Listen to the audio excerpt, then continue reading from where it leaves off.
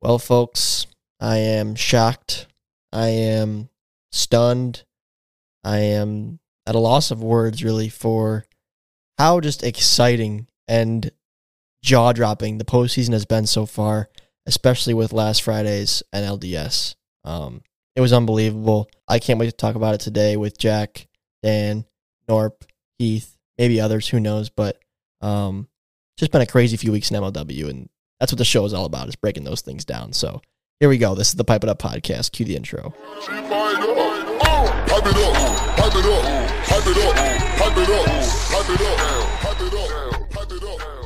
All right, ladies and gentlemen, welcome back to the show. We appreciate you tuning in for another week of Pipe It Up. We are on episode 120 as the weeks are flying by. The episodes are flying by. And it's a fun time on the podcast. We get to break down some really meaningful series. And this one last week was super exciting. But out of respect for UIFs and the event that we did there, I promised you guys last week we would get into that to start off this week's show. So for those that were there, they know it was a blast and a lot of fun. But I wanted to talk to you guys about an experience we had a few weeks ago out in York, Pennsylvania, when we were a part of the UIFs World Championship Wiffle Ball Tournament by United Wiffle. And that, I think, is the third annual event they've had there in York, Pennsylvania. And we had the pleasure of kind of running that event alongside them in a way. While they have their own staff that runs the UIFs, World Championship Tournament, we, hosted a fan fest on that Friday night where we invited all of our MLW, fans to come out and meet us and to play some whiffs, do some pickup wiffle ball, do some training camp type stuff, all that kind of fun stuff. And we also had a MLW Invitational National Championship Tournament for the first time ever, where we invited past participants from our tournaments and successful ones at that to compete for like an official MLW National Championship. So that was sick. And it was crazy to see all the talent there, but it was just a great time. But Jack, did you see some of that on social media? Yeah, I did see some of the content online, Tom. These events always look like so much fun.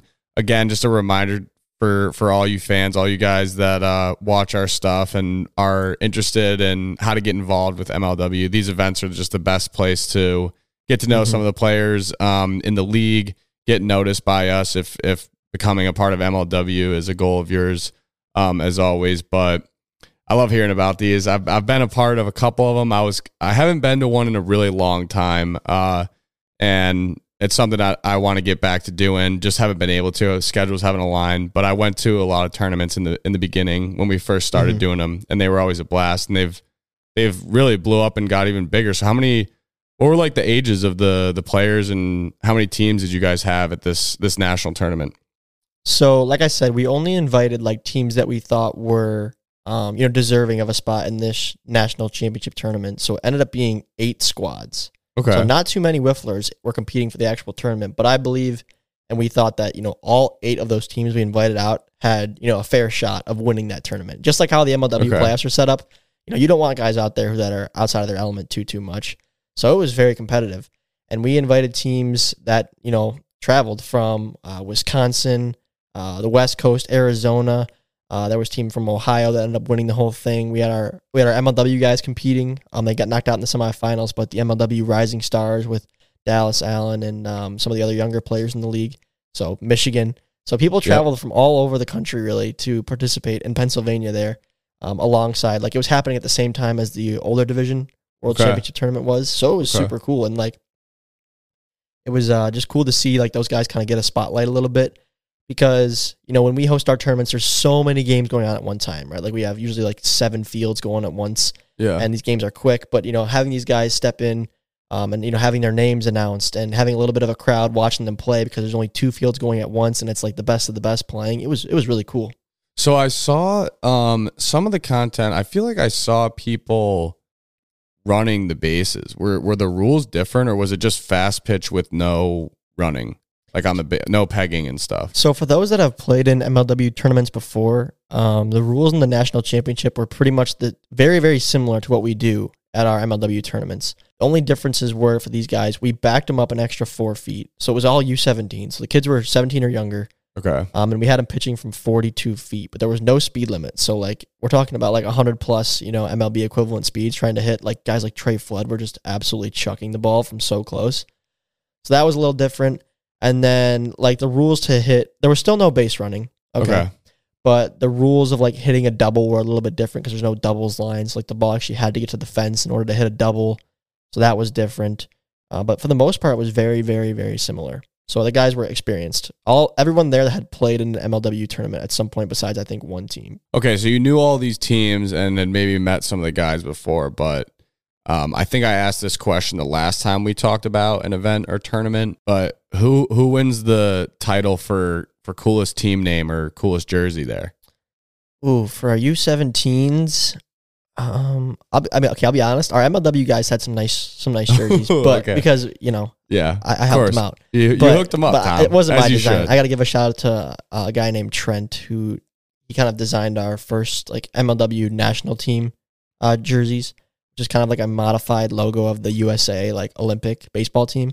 Okay, so I kind of just did a rendition of that and like changed the color. So like our national team matched our Rising Stars team. It was like a different colored shirt, but like the logo was the same. So we were all branded the same, which was cool. Okay. But I will give a shout out to the runners-up of the event. The Flamingos was their team name. Yep. I think you mentioned them before. These guys won both MLW tournaments this summer. They won the Wiffle and the Mitten, and they won the Midwest Slugfest. And they came from out of state for both those tournaments. And then they drove all the way to Pennsylvania and got so close for a clean sweep. But their team does, they all wear matching pink shorts, and their jerseys are black, like actual button-up jerseys with embroidered stitching with like pink flamingos text. And some just pops. It just looks really good. I like the dark jersey with the bright shorts. It looks really cool. Nice. But, awesome. Any other funny stories or highlights from the event that you want to share? From our tournament, nothing too much I want to share. I think I was like impressed by all the talent for sure. It was cool to see like the best of the best from all of our tournaments kind of going at it, because sometimes our tournaments getting north of 50, 60 teams, it can be kind of inevitable. Like, okay, these guys are going to meet each other in the semis of the championship. Like these are the two teams on a crash course to play each other. Mm-hmm. But then getting all the guys we've seen from Texas, from our tournament in Arizona, from the Wiffle and the Mitten, all those teams into one spot was sweet, just to see like, okay, who can really play. And no one was outside their element too much. You know what I mean? Everyone competed, and our MLW guys got taken down in the semis by the eventual champs, which was Ohio Elite Wiffle Ball. So shout out to those guys. Aside from that, the one other thing I wanted to share about the event was just the tournament that myself competed in, which was the World Championship tournament. So our MLW roster there was me, Kyle Schultz, Ryan Cratch, Nick Saylor, and Jimmy Norp. And we had high hopes coming in. I know. Good, what a roster. A good roster. But we had high hopes coming in. There's 40 teams that were playing in this World Championship tournament. And we did it last year. We made top 16, which was like, we kind of exceeded our expectations a little bit, right? Mm-hmm. But we were humbled this year, Jack. Let's just say we were humbled. This is debatable, but in my opinion, we were put in the hardest bracket. There was 5 brackets, I think, A through E, and 3 teams in our I think it was 8 teams in our pool. Yeah, 3 teams made the top 8 in the whole tournament. Oh wow! So yeah, and one of them was the eventual champions. The championship game were both. You guys got a tough draw. So yeah, we kind of had a tough draw, but at the same time, like, we're not that far off of like getting to that point where we can compete with these great teams. But just the inexperience of seeing fast pitch from 45 feet, 48 to the plate, or 48 to the strike zone, and just the difference in the ball, the movement, because in that tournament, you can use any wiffle ball. So like you can use a knifed ball or like a scuff ball, an unscuffed ball.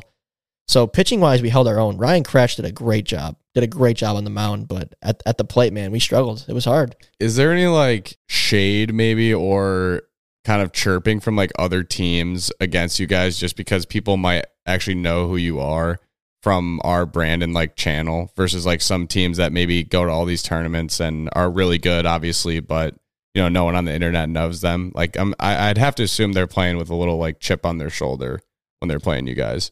I think so, a little bit. I especially felt that way. So the first ever like national tournament we competed in was in 2019. That one's called the NWLA, and that was my first time like going to and playing, because all these guys that play in these national tournaments kind of have known each other for years. Yeah, always are used to seeing each other, and then we were kind of the new kids coming up and like making a name for ourselves on the internet. Whereas they were all like more so into the competitive side of like really playing the game, whereas we more so just did it in a more presentable way, if that makes sense. So in 2019, it was really weird for me because I feel like everyone there knew who we were and knew who I was, but not to be rude, but I didn't know who anybody was. Mm-hmm. So it was just a lot of like awkward interactions, and I felt bad. And I think they kind of felt not offended, but some were like, how do you not know who this person is? Like in the wiffle ball scene, I'm like, I'm sorry, that's just not what I'm a part of. We have our own thing going. So that was weird. And I felt like, and I did feel kind of bad, like I said, not knowing some of these big names and faces in the sport of wiffle ball and that niche sport.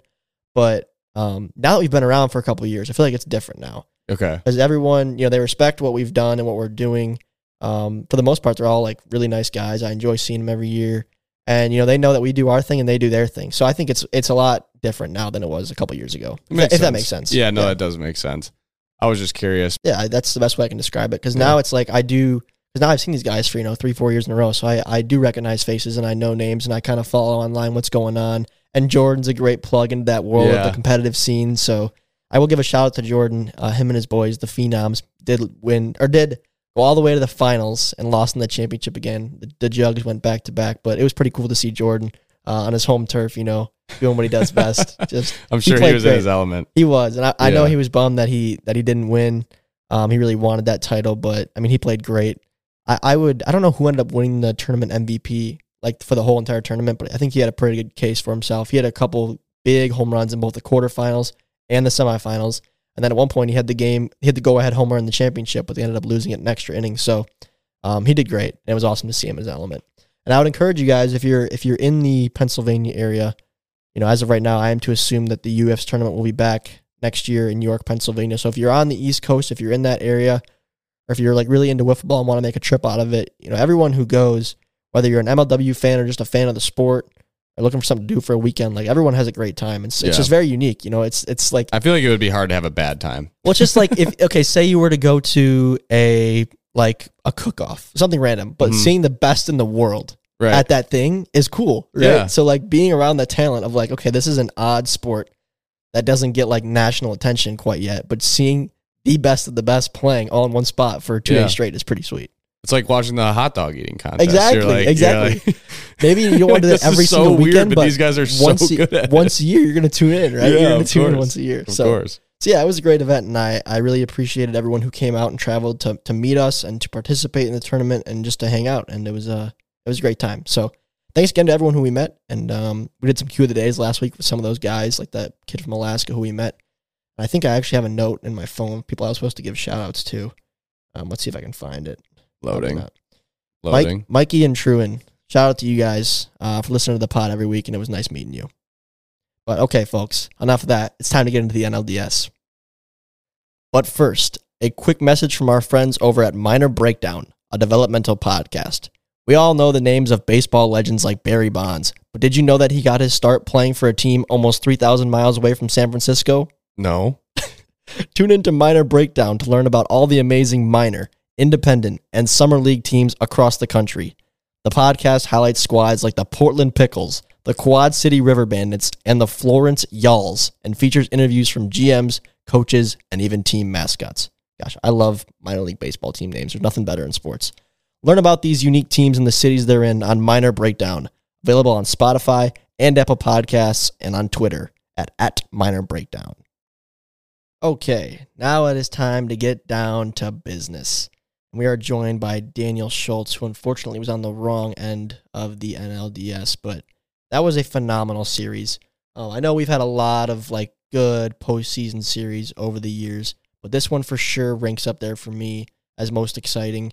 And this is honestly, guys, I was thinking back about like just all the years of MLW I've been a part of, and I think this was truly up there with my 2017 World Series for like the most shocking outcome to a series that I've ever seen in terms of like with how things started to how things ended. It was shocking the day of. It was shocking thinking about it over the last few weeks. It was shocking rewatching it in the video. And it's hard to explain just how quickly the tides of a series can turn and how quickly the outcomes of your season can turn within the matter of minutes. And it was unbelievable to see it unfold.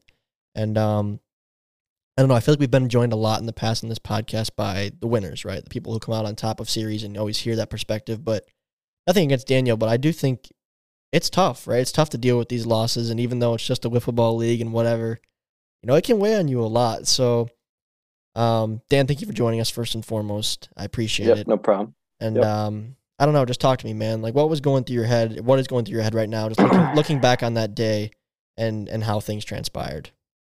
Yeah, not gonna lie, rewatching that video was very tough.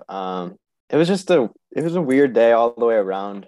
Started so hot, and then yeah, as you know, just went down from there. But looking back, yeah, from a managerial standpoint, I think maybe there are some things I could have done different.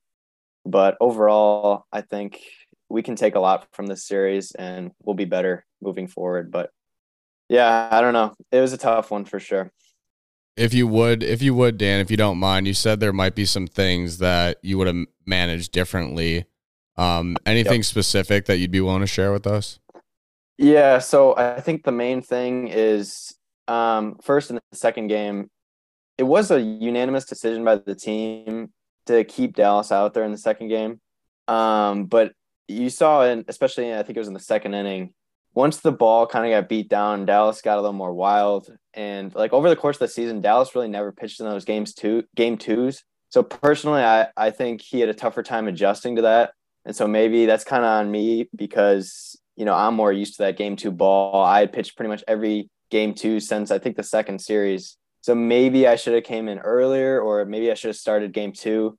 And then especially in game three, I think Dallas will be the first one to tell you, I think game two affected his game three, maybe got in his head a little bit. So maybe I should have pulled him earlier in game three, or maybe I should have started game three. It's tough to it's really tough to say, honestly, but I don't know. Dallas definitely didn't have it in his game three, and I should have maybe noticed that earlier. Yeah, it's a tough situation to manage. You know, from experience, I know that. I will say for the listeners to give you some inside scoop as to what was happening at the field that day, because you know, as you know, like compared to baseball, like you don't have a 24-hour window to think about. Okay, who's going to start game two now that we won game one? You know what I mean? It's bang, bang, bang. Yeah. And I was also surprised to see Dallas start, but however, from what I remember, Daniel, that wasn't the plan. I remember I think you were going to go out there, and then when Zach hit the home run to give you guys the early lead, that changed the decision, right? Yeah, before the series started, I think I was going to start game two, but yeah, we had the early lead. Dallas was pitching so well. Like it's really hard. He just pitched a complete game shutout with that ball. It's hard to pull him like that. And we were so close to finishing it off, but yeah, in game three, I think I should have probably started, but I don't know. I think Dallas with the new ball, I thought maybe it'd be a new mojo for him going forward with game three. So, but it didn't work out, obviously. I think one thing that worked for the Eagles all year was just your guys' energy and enthusiasm. And like you said, you guys got off to a really hot start. Obviously, the game one win, Waylon hits a homer early in game two, and then Dallas actually hits another home run, a 2-run home run, to give you guys a 3-0 lead. Do you think, and you know, you guys were showing some energy, obviously, and enthusiasm after that. Do you think maybe as a team, you guys were a little bit too up or riding kind of too high, maybe thought it was like over a little too early? I wouldn't say, I don't think I would ever be mad at our team for being too high. I think maybe was the problem in game three when we were too low. Mm-hmm. Like even when we were losing, I think we should have been more upbeat. You saw with the D-backs when they were losing, they were still, you know, really focused. So I think especially our young team can take notes on that. You know, watch the D-backs. They've done this before. They know what to do. You know, they were an inning away from losing, and then they go on to win the series. So, yeah, but we can definitely take some lessons from that. But I think Blade Walker especially really gives us that boost, like you were saying, energy-wise. Mm-hmm. Yeah, you mentioned how the D-backs kind of stayed high throughout the series, which was super impressive because Norp was, like, visibly struggling. Like, it was as lopsided as it gets. I mean, I know it was only a 1-0 game, but with the Eagles winning that first game and Norp struggling to find control and Dallas just pitching lights out like he's been doing all year, then the Eagles taking a 3-0 lead. I mean, I hate to do this to Eagles fans, but and to Dan, but I mean, it was all but over. I'm being honest. Like, I'm just speaking as honestly as I can. Like, that series looked like it was over. Well, if you remember, it really did, and it was just unbelievable. Yeah, sorry, I didn't mean to interrupt, but if you remember on the last podcast with my prediction, I said that whoever wins game one is probably going to win the series because I thought it was highly unlikely that one of the teams was going to be able to win 2 games in a row after losing one. And Yeah. it not only was It I was worse so than that. wrong than that, but it was even worse where Yeah. the Eagles were even ahead in that game too by 3 runs. So it's just once again, another like, you never know what's going to happen. You should never count yourself out really, or your team. And it's never over. It's never over till it's over. So that's baseball. That's wiffle ball. But I wanted to also ask you, Dan, you mentioned, Dallas not playing as many game 2s during the regular season. Maybe that ball was a little bit beat up. But do you also think that his just overall experience and maybe inexperience in the playoffs affected him a little bit when the stage was a little bit bigger? That's tough to say from my standpoint. I think possibly. I mean, like obviously Jimmy has the edge, like being in so many playoff games. So I think it definitely does play a factor. But I will say, like Dallas has been in big moments. Like I say this year, like against the Mallards, I would say that was the biggest moment of his career, and he performed at that stage. So I thought he was fully capable. He is fully capable. I think in the future, it's just I don't know. Just at that point in time, he just didn't have it. But yeah, it's tough to say. Yeah, I mean, it was genuinely, because I kind of root for everybody to do their best, and whether it's, in Norp was struggling too at first, and, you guys had a great season, and then seeing Dallas just not having his best day on the mound and getting frustrated, it was hard to watch, because I feel genuinely bad. You guys did have a good year. It's just like these playoff baseball series, right? The Dodgers won 110 games this year, and then they go out there and lose their first playoff series. Like, that's just how it goes. I mean, you really just have to be able to execute when it matters most. Talk a little bit about, Dan, like the shift in energy, because I don't know what it was. But like I said, that series was all but over, right? It was 3-0, second inning, and the D-backs were up with not a lot of life in them. But why do you think, why did the energy shift so much? Because I don't know what it was, but then, like I said, going into the D-backs bats, second inning to when they jogged back off the base pass to go out in the field again, it felt like now the series was over in their favor. Like, it just felt like they were going to win game 3 now. I don't know why, but I feel like you thought the same way too. What? I had never seen a dynamic like that before. It was unbelievable. The momentum was just 180'd. Yeah, I think like I was saying, I think a lot of that was on us. I think I think the D-backs really capitalized on that, and I think we failed to maintain that energy throughout the whole series. I don't know why, but you could definitely feel in game 3 that the momentum had totally shifted. I don't know. That was just bad on us. Looking forward, we'll definitely take that into account, because you're right. Can't happen. Yeah, the Eagles are interesting because I feel like you guys are arguably the most unique team in the league right now. If you look at it from sort of a long-term perspective or a wider lens, because I think you guys are probably the youngest team, probably the deepest team across the board. Yeah. And I feel like that has its perks, and it might also have some cons to it, right? Those guys don't have as much experience in the playoffs, but they're obviously young, enthusiastic, like the energy, right? But dealing with those momentum shifts, I feel like comes with experience. So I think, Dan, obviously it's not the way that you guys wanted to end your season, but for the Eagles as a team, I feel like this.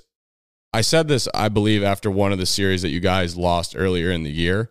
But I feel like this series even more is so important for like the future of your guys' franchise, because I think you can learn a lot. I think the young guys on your team can learn a lot. And looking forward, you're probably going to bring back a lot of the same guys, obviously, maybe add some people, but what would you really look to improve on next year? Even because looking from like my perspective is like, you guys pitched phenomenal all year long. You guys had 5 people in the lineup almost every game batting phenomenally. So like, how do you even improve? Like from, asking you as a manager, what are you looking to improve on? Yeah, I think especially with all my young guys, I think like you said, like Landon, that was his first year. I thought he had a really great year, and I expect him to even have more of a breakout year next year. I think it's huge for him to really have a whole year getting a lot of at-bats. And then in the playoffs, I think he came through with us for us in game one at a big stage. So I thought Landon played good, especially in that game one, and I'm really excited for him in the future. I think Blade, I expect big things from him next year, and then Dallas especially. You saw him this year, so I think Dallas will be again the main piece of our team next year. I think from a managerial standpoint, I think it'll be the same. I think Dallas will probably be starting games 1 and 3, and I'll be starting games 2. And then like in the playoffs, I think we should probably keep with that, is what I learned from this year. Just so like in the playoffs, it's not too different. Maybe that's another thing. Like maybe I put too much on Dallas in the playoff game, because I did have him start all 3 games. And I didn't tell him he would be doing that before the series started. So there's a lot of things I can take into account, but I'm just excited that, all my guys got a lot of reps this year. It was, everybody learned a lot this year. So I'm excited where this team is going in the future. I definitely think, Dan, that yes, the outcome is disappointing for you guys, but I think the way you managed the lineup this year with everybody getting reps consistently and guys like Landon, like you said, and Landon, by the way, looked phenomenal in that U17 Invitational out in Pennsylvania. Did he? Nice. I feel like, yeah, he had great at-bats. Such a good hitter. And I feel like you have positioned yourself very, very well, because I think you do have to kind of invest in some of these guys, right? Whether it's me drafting, Caden, who's a little bit older than guys like Landon and Blade and Dallas, but I think with experience in wiffle ball, with our style, with our rules, has huge benefits long-term. So with all of your guys starting pretty much every game, I do think you position yourselves very, very well for the future. But, of course, right now you have to deal with the loss, which stinks after a really good season again. And I think, I don't think about it too much because I'm worried about myself and the Mallards, but I think you've probably taken some criticism for your postseason finishes over the last few years, which is a bummer because you guys have been consistently a very, very good team, but have just fallen short. Yep. So, I'm excited for you because I do think you'll have the talent to get over the hump sooner rather than later. I think your franchise is probably in the best position moving forward. But it is tough, and like you said, those little decisions that come game time and things that happen you don't expect, it's very difficult, and hindsight's always 20/20. But so now we're a few weeks out of this, and the video's up now. What are the conversations like with the guys, particularly Dallas? Have you guys been in contact over the last few days? Oh yeah, me and Dallas have always been talking. Even despite the loss, like we've still always been talking what he can do better, what he did well. I remember Dallas, we were just talking about, especially in the hitting side, he had the highest average out of anybody this season. And then especially from the team standpoint, I thought we did really well from hitting, drawing a lot of walks, reducing strikeouts. I think Blade, I'm going to tell him, like, I think he's the main one that I think can improve on, being a little less swing happy, drawing more walks. So there, with every player, there's things we can improve on, things we did well. But yeah, I think there's a lot of things I'm excited for with this Eagles team, and it's a full investment into these guys like Landon, Blade, like they're full-time. Like I view them as full-time starters for the Eagles. Like this is a full investment into them. They're not role players in my opinion. That's good to hear from your manager. I think if you guys are Eagles fans, obviously that he, believes in these guys and whatnot. And we saw it with how much Dallas improved. That investment has seemed to pay off. And how much he pitched and played this year. And this is maybe more of a personal question for you, Dan, but this was probably the least amount you've played in any year so far in MLW. So what was that kind of like for you personally to maybe, not have as much pressure on you, especially on the mound? I mean, you were batting every game, but you pitched a lot less than in previous seasons. So what was that like for you to be a little bit less in the driver's seat, so to speak? Yeah. To be honest, I was kind of happy. Just we needed someone to take that next step. So I was eager to give someone else that role. And I'm fine pitching less because that means I can focus more on hitting. And you saw this year I did much better at the plate. The last couple of years, I feel like I'd been down on myself hitting, and I really focused this year on being a better hitter. So I think that's one thing I can really keep taking steps forward on next year. And Dallas, I mean, he pitched the majority of the games and he's still at the highest average, so he's fully capable. It's crazy. Dallas is just big things to come for him. Yeah, I mean, it is funny how like the whole Dallas winning the batting title thing has been like kind of so overlooked because he's pitching so good. And he didn't really have like the big power numbers. I think that's one thing he wants to improve on, and I expect him to improve on it. I know Dallas. I know he loves wiffle ball so much, and I can just see him figuring out a way to do better there. But yeah, average-wise, he's nuts. Hit the ball hard. Look back, guys, and watch the series against the Preds, I think it was, to end the year when Dallas did, to make that jump to the highest average. He just hit unbelievably. I don't think he had any home runs that day, but it was just an incredible performance offensively. So he's a great player and one you're lucky to have, Dan. But yeah, I'm happy we had you on, Dan, to share your thoughts with the fans as to this experience. I know it's a bummer. I really did feel for you, Dan. When I went home that day and we were cleaning up, I was like, man, I mean, the Eagles had a great season. And it makes you think, it made me like realize the importance of how big the series is that I have coming up with the D-backs now. Is like, you just got to execute. Like, I think we're the better team. We beat them once before already, but you really got to go out there and execute because it doesn't matter. It really doesn't matter. Once you're there, it's anybody's game. I think D-backs are tough every single time. Yep, you got to bring your A game. Mm-hmm. That's guaranteed. I think putting it in perspective, though, if you're an Eagles fan, like I said, you should be really happy with where the team is. I certainly didn't expect the Eagles to go 10-5. I don't think a lot of people did. And I think you guys, exceeded expectations through, from the beginning of the year to where you finished, even though obviously maybe your expectations were higher. I think it was, still a very, very positive season for the Eagles and a lot to look forward to in the future. Any final words for Eagle Nation this year, Dan? Final words? Mm-hmm.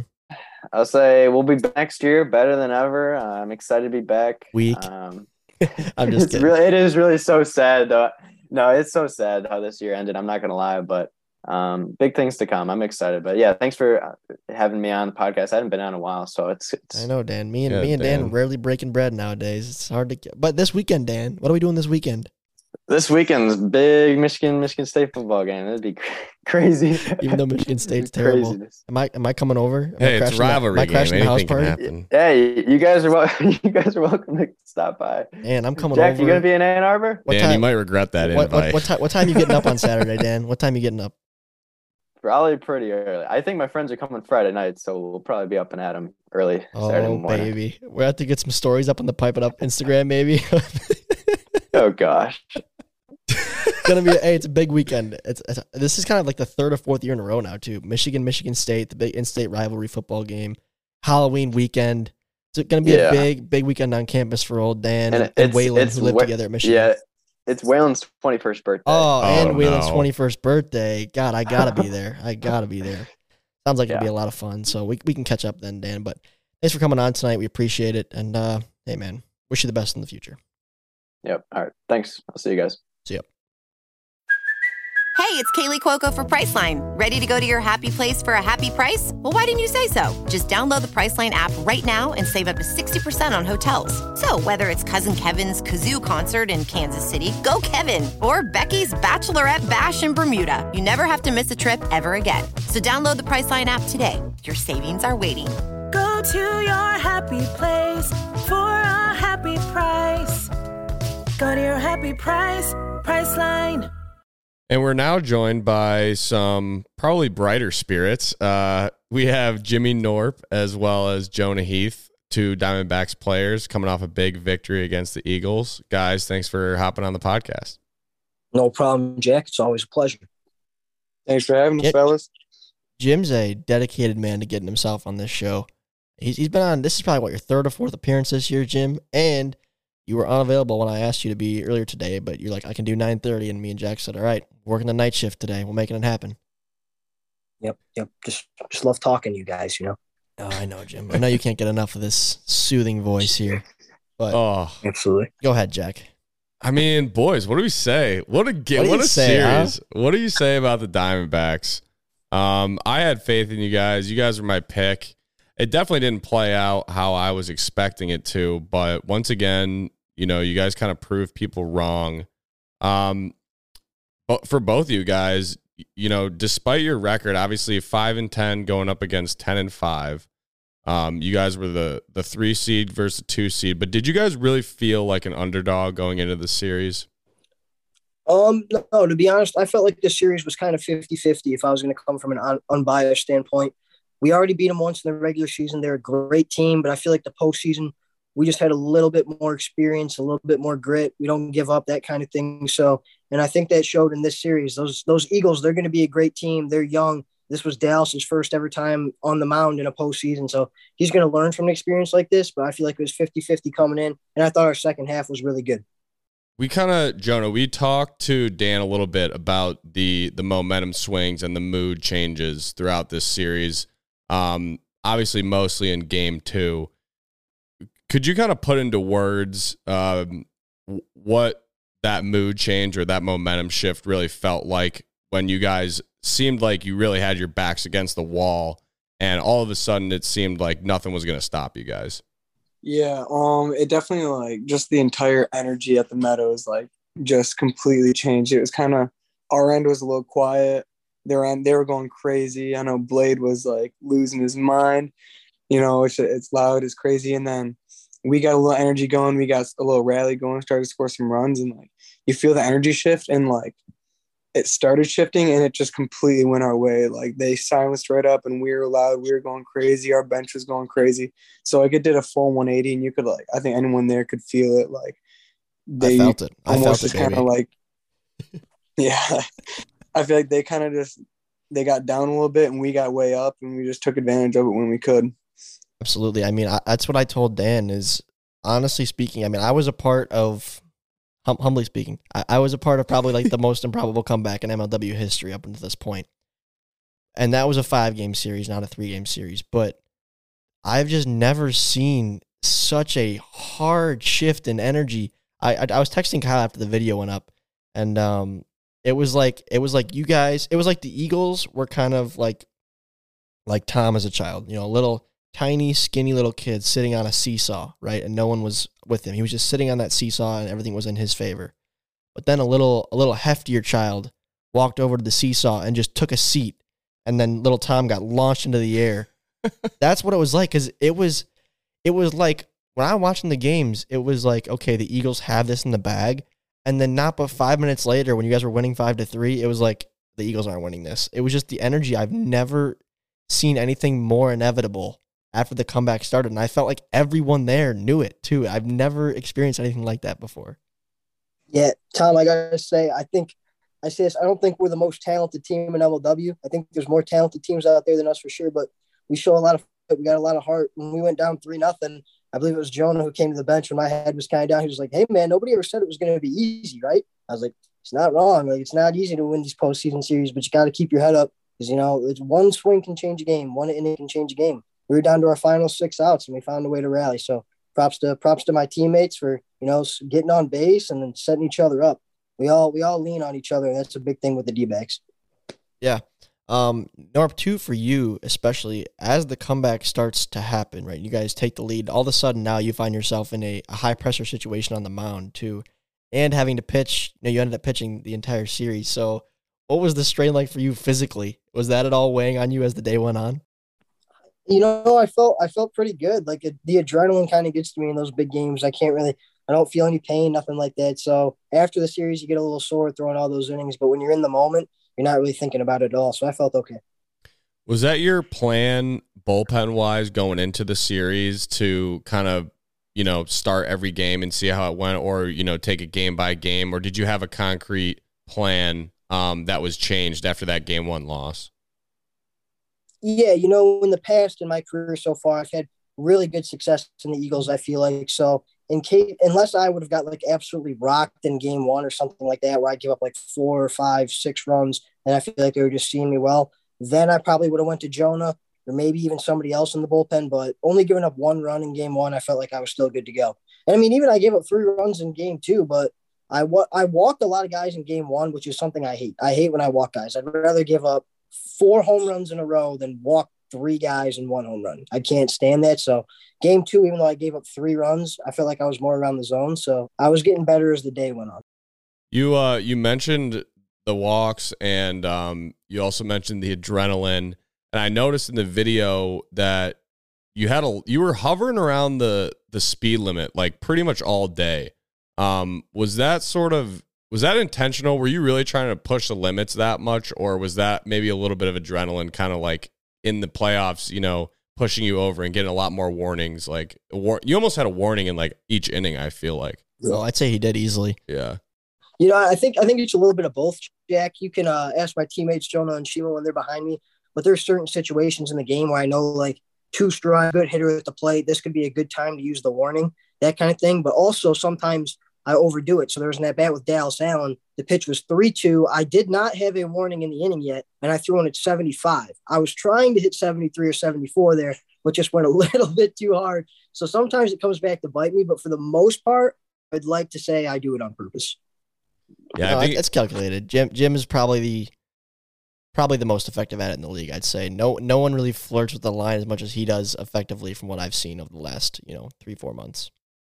I just think it's interesting because like we installed that so recently, yet you're already seeing so much strategy involved with it. Like you're not the first person that I've noticed seeing where, like you said, 2 strikes, good batter, might be a good time to pump one in here and, use a warning.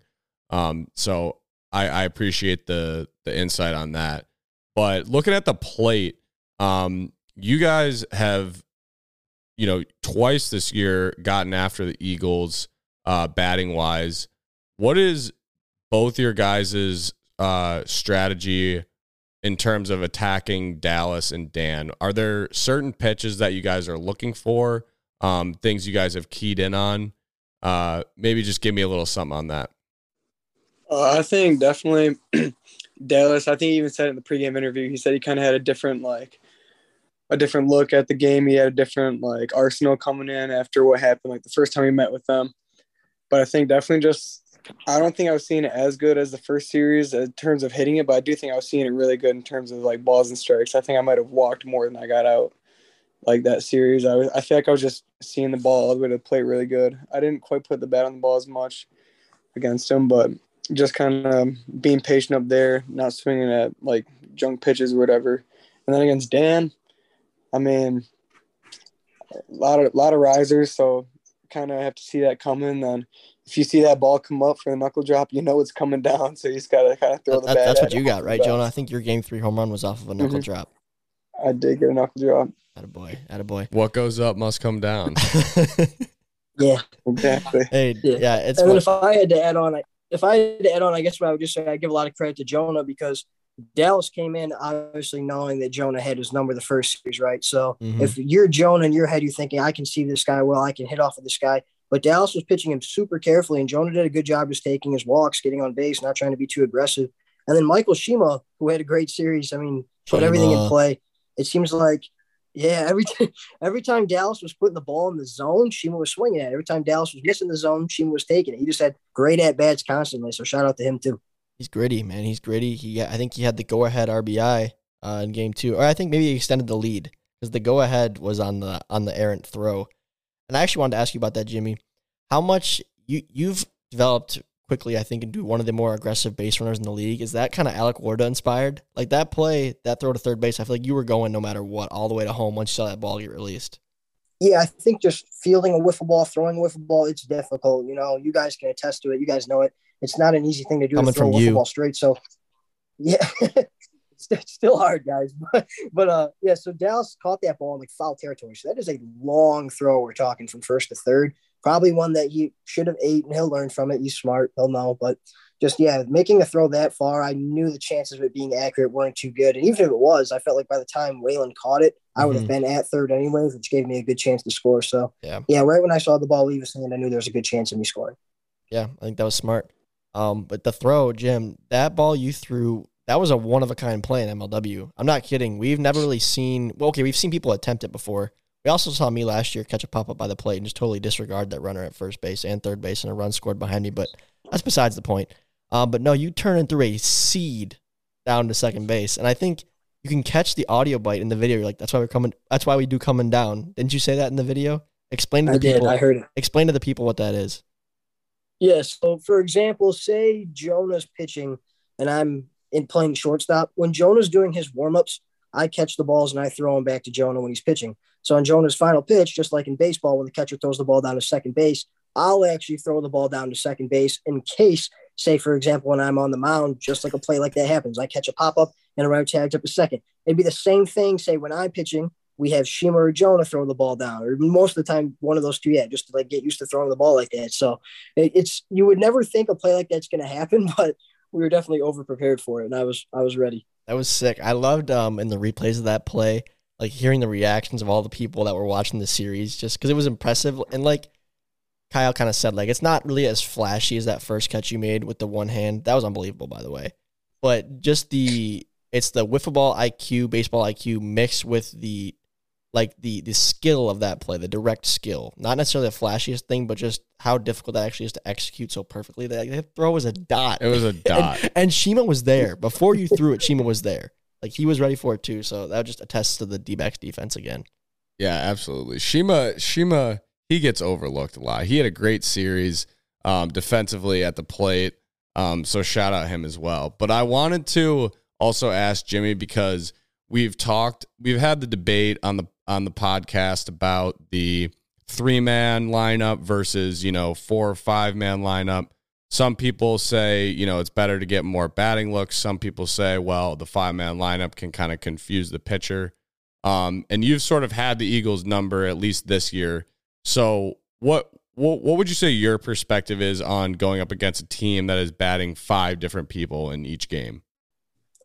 Yeah, this is really hard, because if I was in Dan's shoes, we have 5 guys who have all been good hitters this year, right? So it'd be hard to get into the playoffs. I know it's hard. You build personal relationships with these guys. That's what's hard about being a manager. So it's hard to tell a guy in the biggest game of the year you're on the bench. But I think 5, I just don't think there's a way you can do it. I think you got to go 3. If you want to even extend a little bit, you could go 4, and then maybe whoever's not hot, you switch those guys out, that kind of thing. Say, for example, the first game they hit Dan, Dallas, Waylon, Landon. Say Landon or Waylon struggles. Okay, you take them out, then Blade gets his shot, that kind of thing. But I think there's also no secret that Dan and Dallas are the best 2 hitters on that team.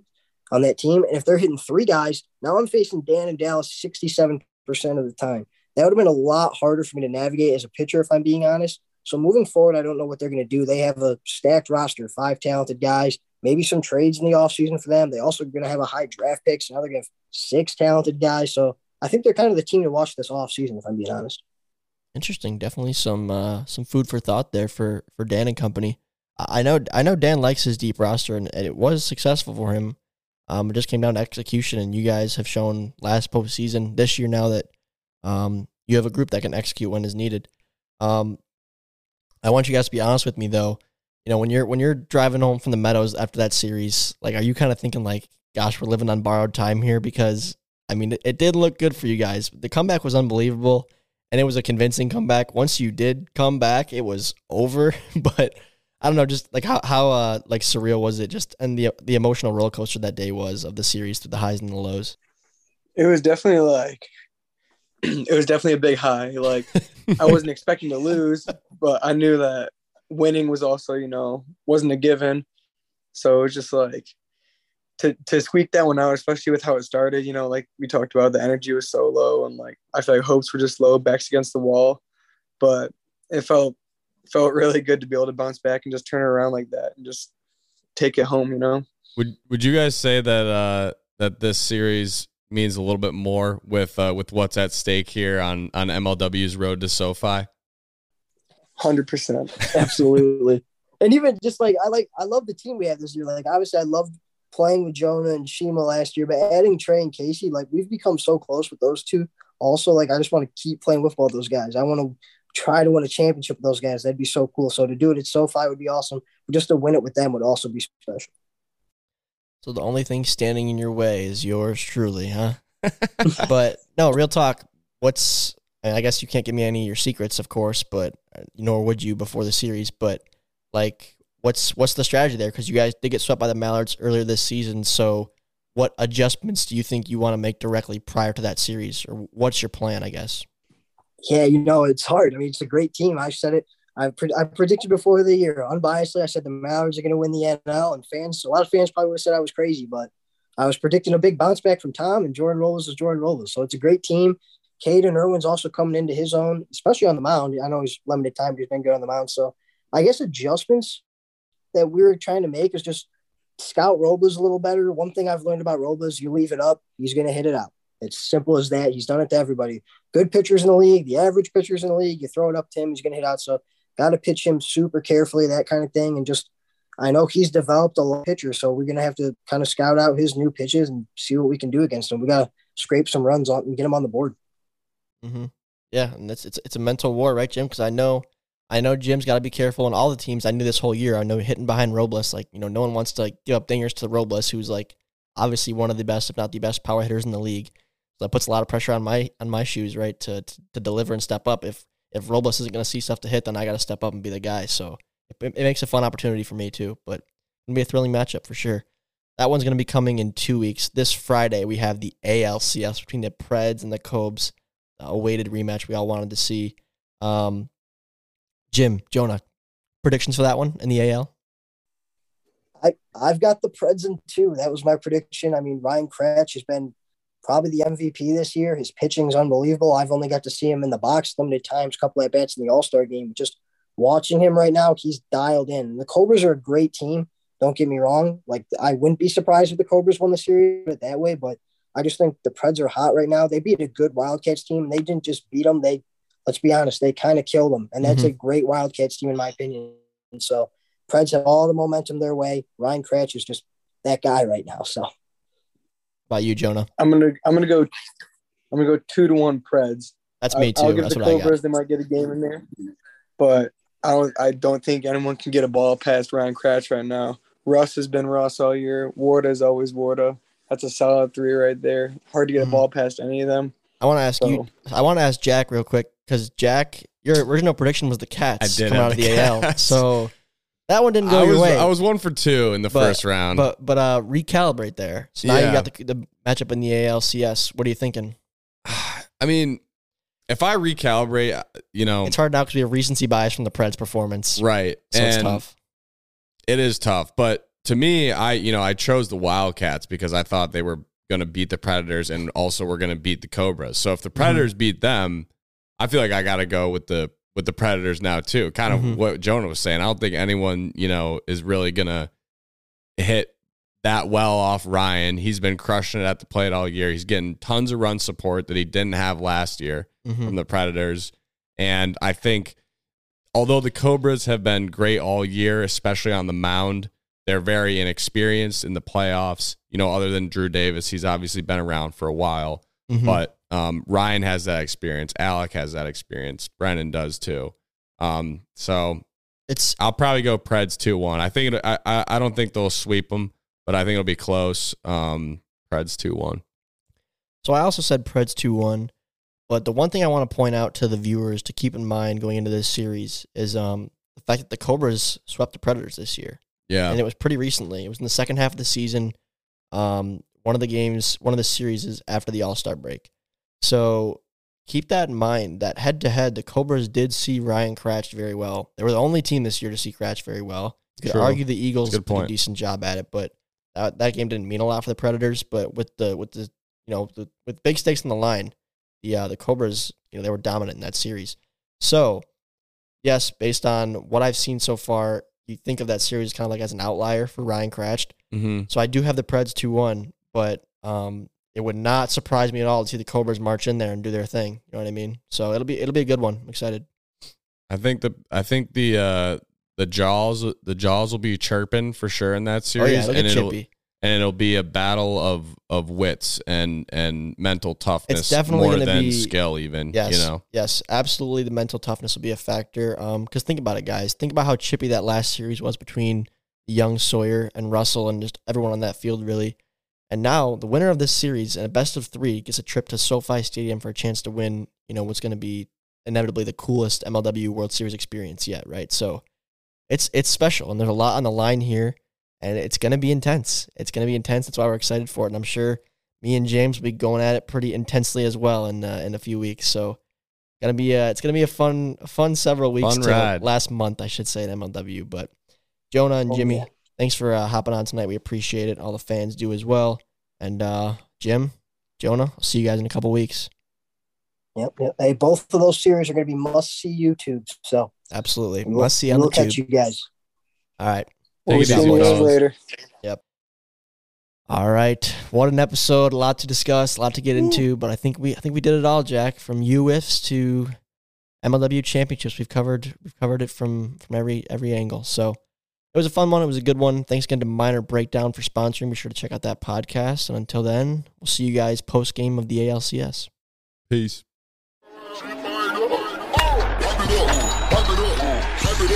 Pipe it